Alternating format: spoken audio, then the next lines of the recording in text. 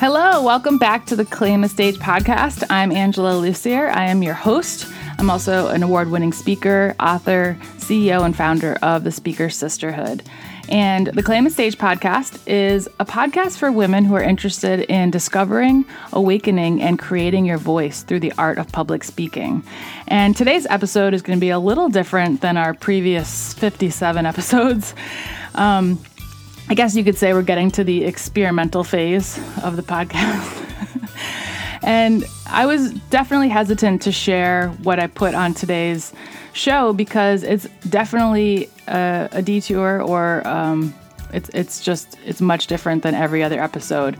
And the reason why I'm sharing it is because it's important, and it scares me a lot to put this on here because it's a much different tone, and I think it's coming from a different place. And what it says to me is my views are changing on the subject, and there's a lot of anger down there that I want to express around women sharing their voice. And the motivation for sharing this today came from waking up Saturday morning, just a couple days ago, feeling really annoyed and really frustrated over two conversations I had last week with two friends of mine, two female friends, who I deeply admire. They are both incredibly smart, insightful, observant, just funny, really great, down-to-earth, open, curious women who I really enjoy spending time with. Except last week, in two separate conversations, they both asked me questions that really, really bothered me. And those questions are going to come up in this essay I wrote, and they are the reason why I wrote this essay. So I'd like to share this with you with some hesitation because it's I don't know, it's just it's a vulnerable thing to share, but that's what this is all about, right? Sharing our voice. And I think it says to me, this is growth for me, and hopefully you'll enjoy and get something from it as well. So the essay I wrote on Saturday morning is called Stop Trying to Smash Fear. And it's 5 pages long, but I think it's 5 good pages. So without further ado, Stop Trying to Smash Fear, an essay. The first thing I do after writing that title is immediately tell Microsoft Word's robot to ignore the grammatical error in my title. Fuck that. I'm sick of being told how to speak and what to say, what's right and what should be held in, what should be talked about amongst girls, but never brought up in a professional setting or to your boss or to your husband. The shit that you feel for weeks or months, but never give yourself the pleasure of saying out loud. But maybe it's not pleasure. Maybe it's fear. Maybe it's worry over how it might go. What if you sound like a bitch? What if you sound too needy? What if you come across as selfish? What if you're too much? At a recent birthday party I attended, the friend we were celebrating, Rachel, came up to me after everyone else had left and said, "Was I too loud? I feel like I talked all night." I told her she was the birthday girl and she can sing an entire opera if she wanted to. The next morning, another female friend who attended the birthday party asked me, "Was I too loud? I felt like I was being obnoxious." I told her she's hilarious and everyone loved her. She smiled. She got confirmation that she's okay. I have never heard a guy ask these questions.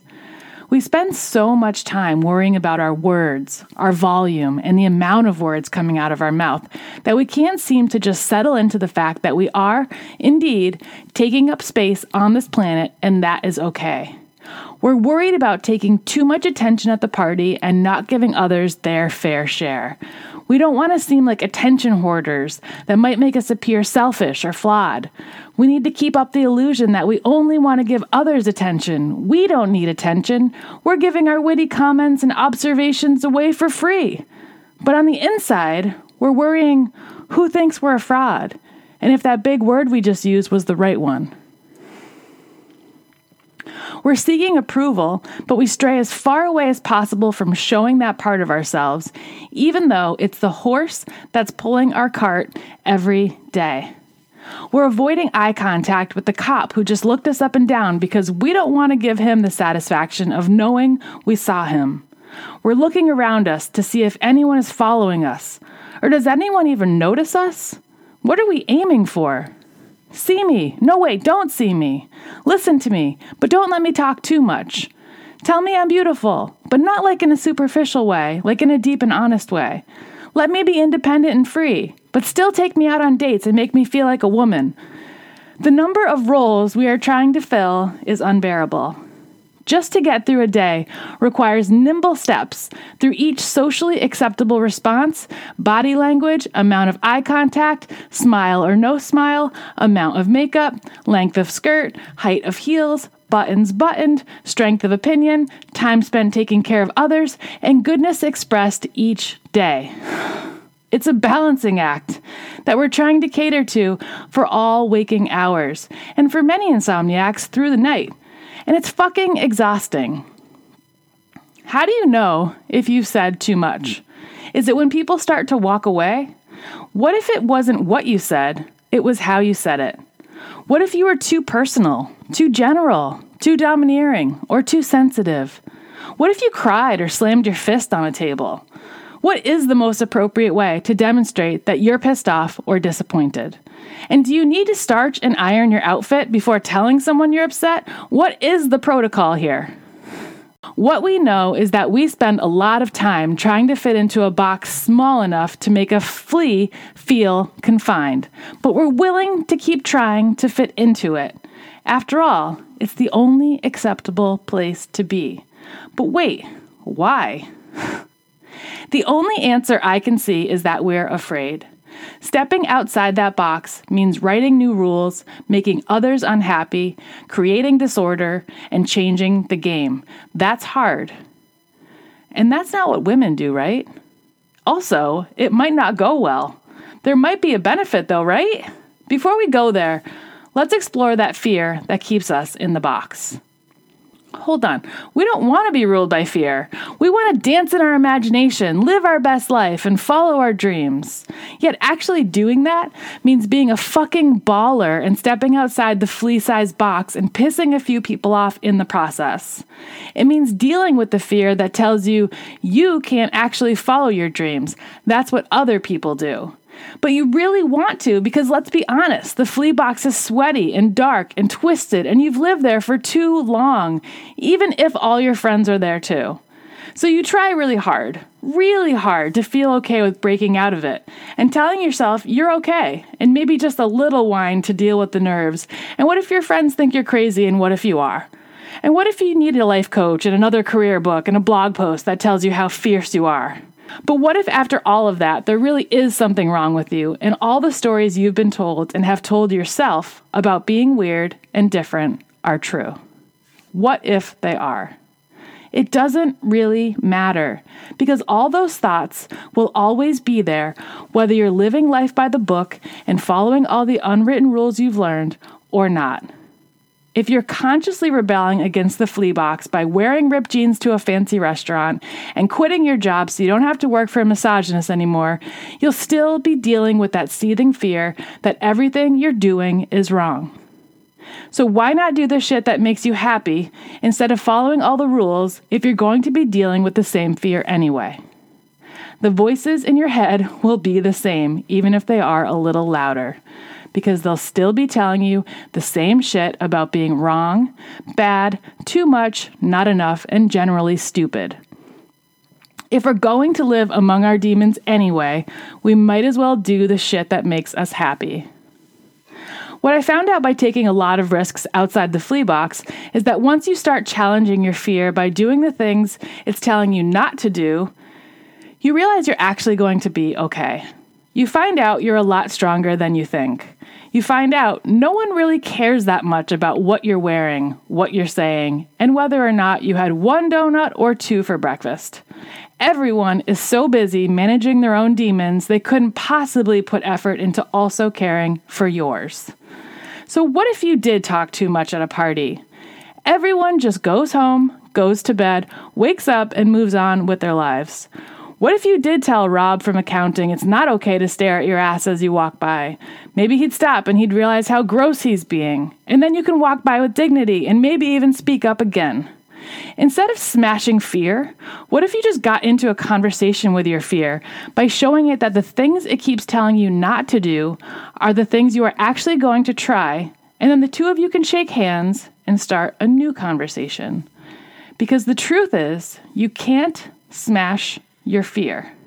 It's a part of you, just like your reasoning, your language skills, your empathy, and your personality. It lives in there, trying to protect you day after day. The problem is, your fear doesn't really know what you need to be a powerful woman in today's world. It's been in our biology for a long time, way before a society like the one we live in today, and it doesn't know how to operate in the space in which we live. So it tries to keep you small and protected inside your flea box so there's no risk of being embarrassed, called out, rejected, or cast aside. That's the truth. Your fear is trying to increase your chance of survival by making you small. And you listen to that internal fear voice every day, so you don't end up risking something you're probably not even in touch with. Your sense of self, your happiness, your confidence, and your voice. The big trick here is to know this fear exists and to work with it. In fact, even dance with it. Invite it to the party and accept that it's part of your life. Every single person on the planet is dealing with the same fear. No, you're not weird. You are dealing with the same questions and worries as everyone else. The way to do whatever the fuck you want anyway and never ask anyone for the rest of your life if you are too talkative at a party is to develop a relationship with your fear. Do not smash it. You build a relationship with your fear just like you would with a friend. You talk to it. You get to know it.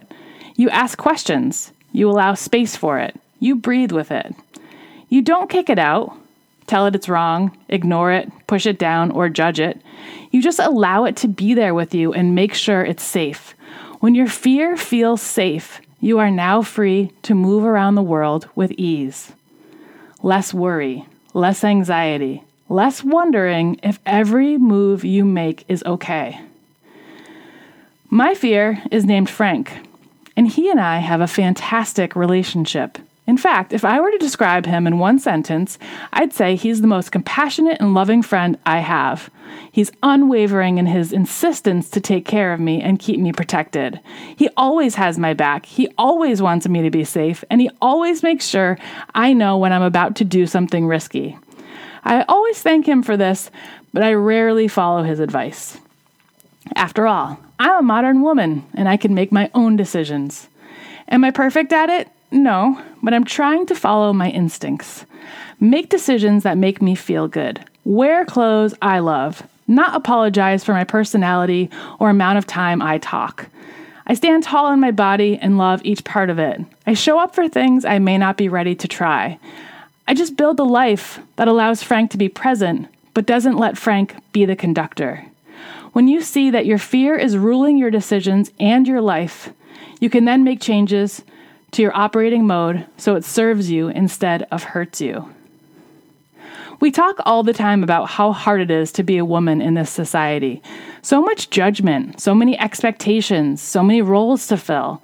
What if we change the conversation from being exhausted and consumed by trying to be everything to just tuning into ourselves and managing our relationship to our own fear? If we showed up differently, maybe we could change the conversation, expectations, rules, and roles placed upon us. Instead of waiting for the world to change what it wants from us, how about if we change the rules? Changing the rules means not being ruled by fear or worrying about what others will think when we don't bring the perfect cupcakes to the next office birthday.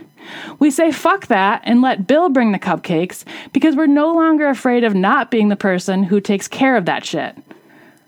And maybe we won't get the perfectly matching heels to wear with the summer dress for the baby shower.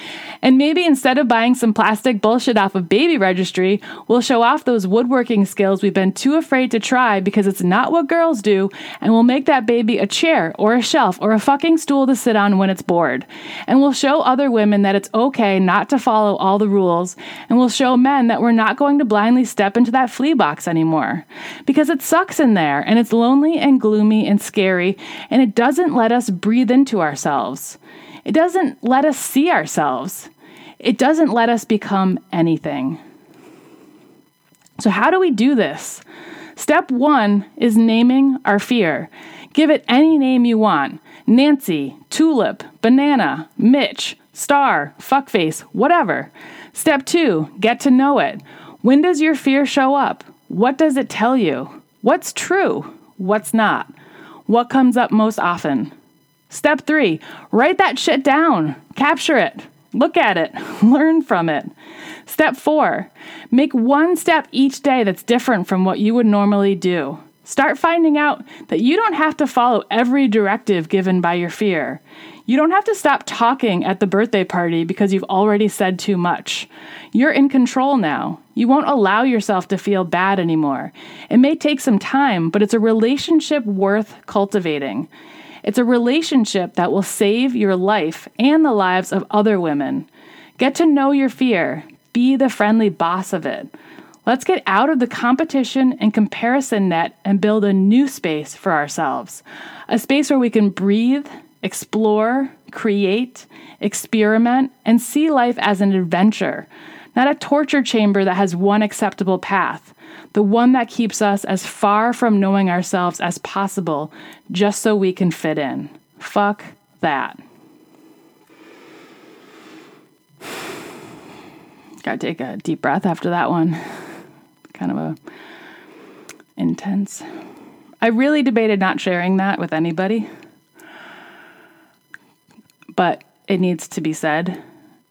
I know that I'm not the only one saying that, but I really feel strongly that we as women need to start taking the responsibility to address and befriend that fear that rules us at times and move past it, move on anyway, and start bringing our true self to the world.